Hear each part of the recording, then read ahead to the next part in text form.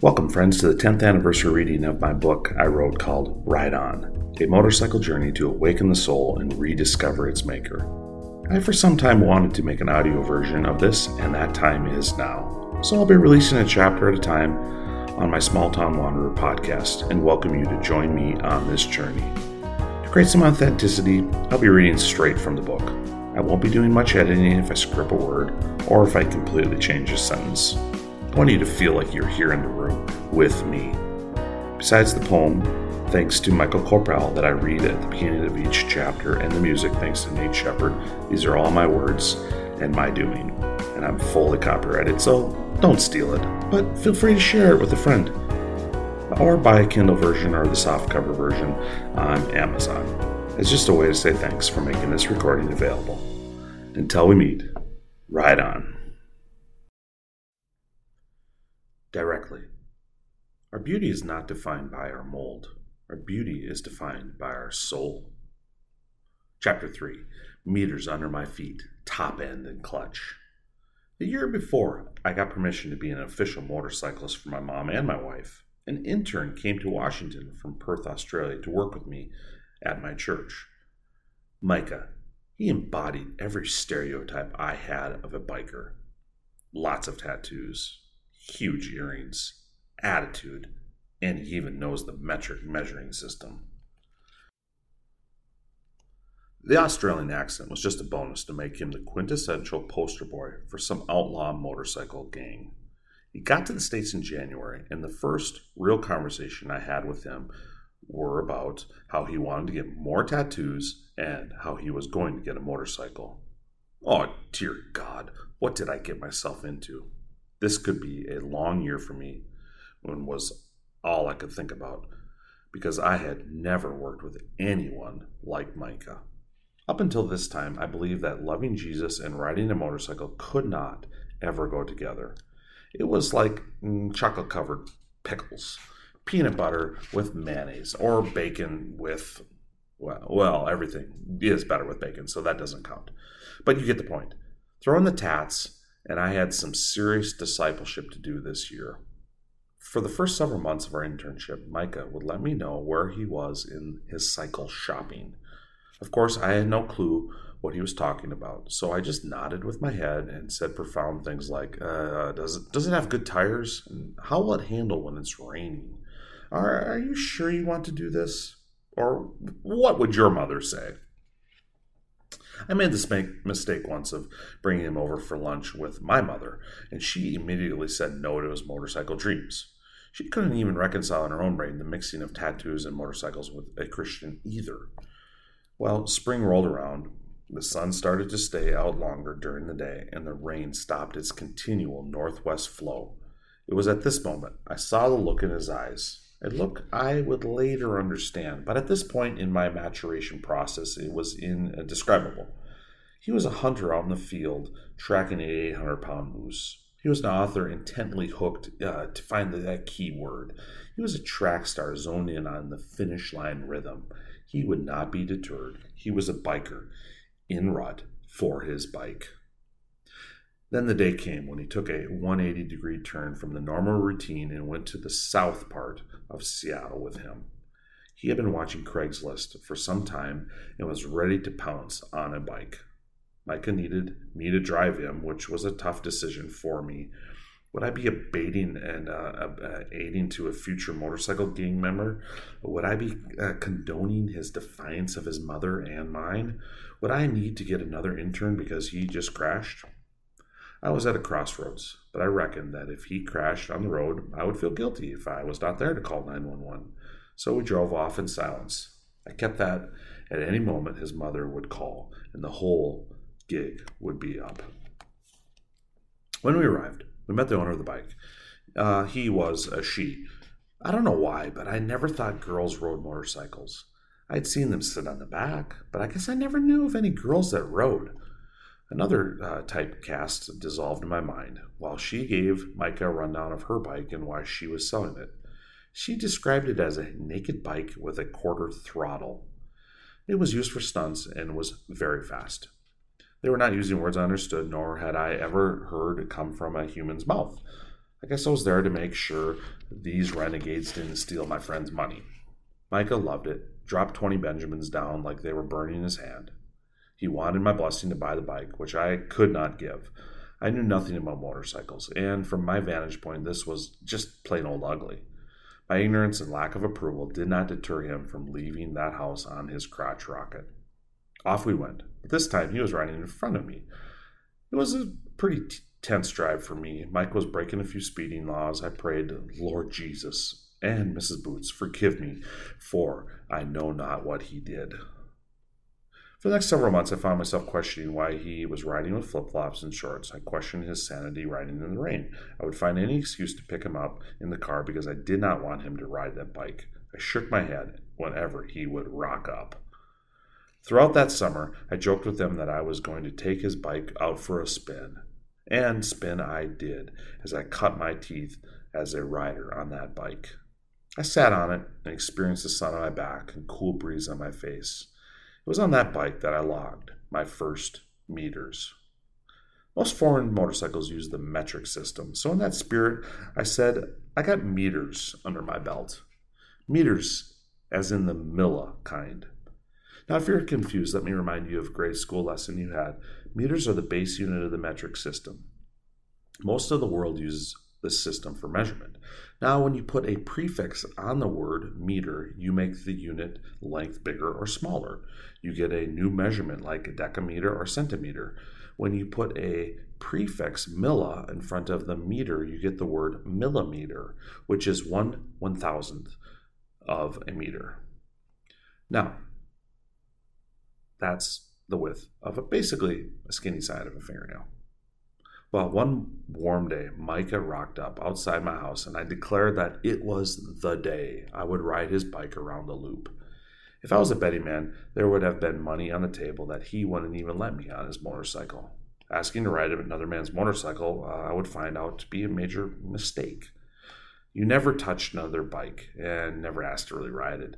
They volunteer to let you do either, but you just don't ask. I thought it would sound really cool to ask, me wanting to be a biker and all, and he would just say no. This would be a win-win. Micah thinks I'm cool and I act cool. I obtain some street cred and we would be on our daily routine. But the problem is that he said yes. I thought I was being cool and he called my bluff. I would sit on a real motorcycle for the first time in my life. Yeah, mate, this girl has a quarter throttle, so be careful, Mike instructed first. I still had no idea what that meant and didn't want to sound stupid, so I did what every guy would do. I nodded my head. Well, why don't you walk me through where everything is on your bike, I replied.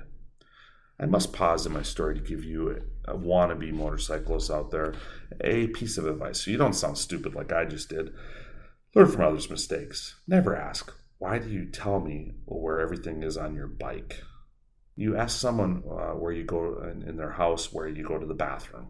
You might say to a person on a busy street corner that you have never visited, do you know where the closest coffee shop is? I'm a little turned around. If you borrow a car, you might even ask if there's any tricks that you need to know. But never, never, ever ask a biker to show you where the clutch, the gas, and the brake are, because they're the same on every bike.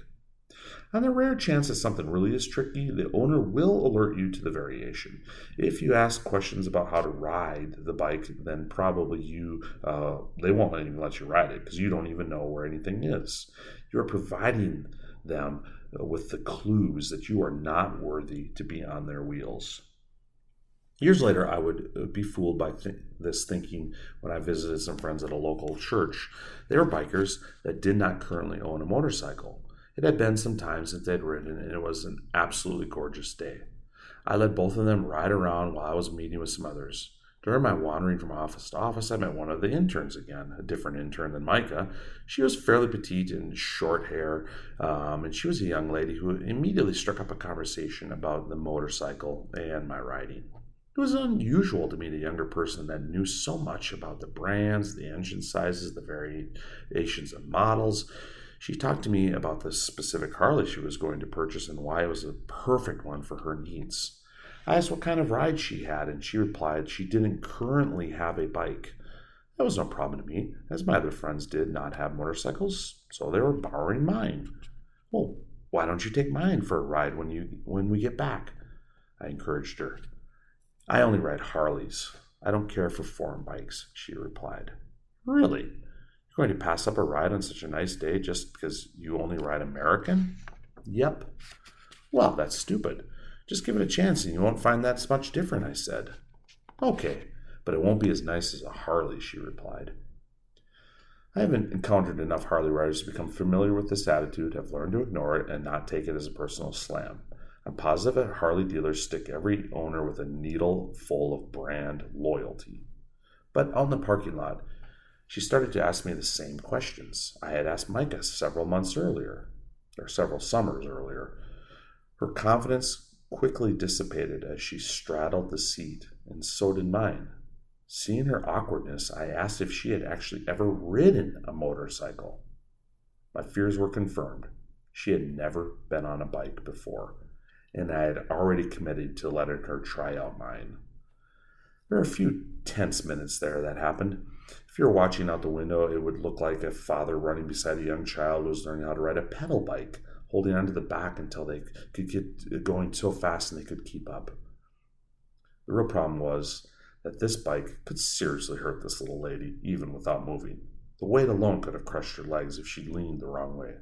After going the length of a parking lot, once we got back, I was holding her the whole time, of course. I gave her a high five and quickly escorted her off my bike. I recommend in the future that she let the owner of the bike know that she had never really ridden a bike before and that she should start on something just a little bit smaller.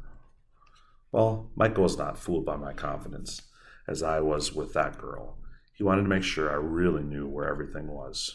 This one has a quarter throttle, so you don't need to give it that much of a twist of your wrist. It will take off, the Aussie advised. Great, take off is just what I needed to hear. I went to the bathroom to ask forgiveness from my mother, who was not there, but I knew she would have spies out and they would let her know I was riding a motorcycle. Back outside, my moment of truth came. I started the engine. It was already hot from his trip to my house. I slowly let out the clutch and gave it some gas and took off. I took off. Oh yeah, I did. For a grand millimeter. And then killed it cold. In a perfect world, the gas and the clutch symbiotically move in motion like a ballet dancer at the local fine arts center. But on my first journey, with miles of pavement ahead of me, I went a grand millimeter. I killed it at least 4 times more and did not move any further forward.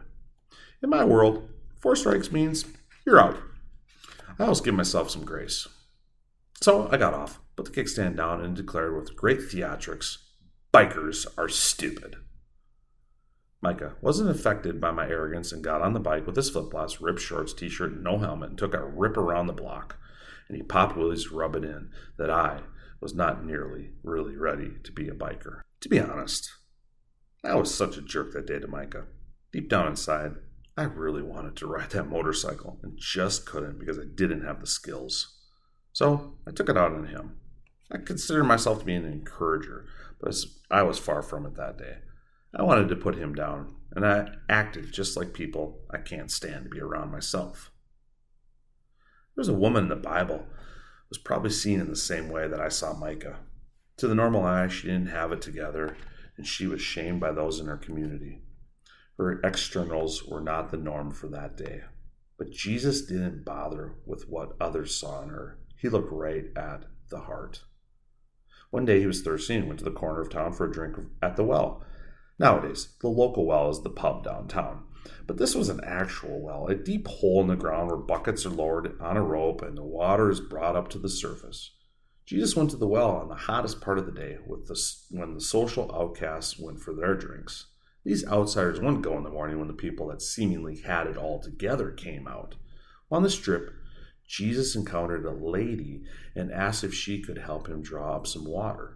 To this request, she immediately protested and responded that Jesus should not be speaking with women of her nationality and her background. Everyone else in the community had pushed her aside, but Jesus didn't care about what everybody else thought. Jesus could have ignored her. Everyone would have been completely satisfied if he had been rude to her, but he would sit down and talk to her about her life and current situation in which she was living. Her life was not good, and she was making some pretty poor decisions. But Jesus offered her something that no one else had offered her: love, acceptance, forgiveness. Ultimately, he spoke to her about her immorality and needed for redemption. She accepted his eternal offer, and that interaction changed her life and ultimately the whole village.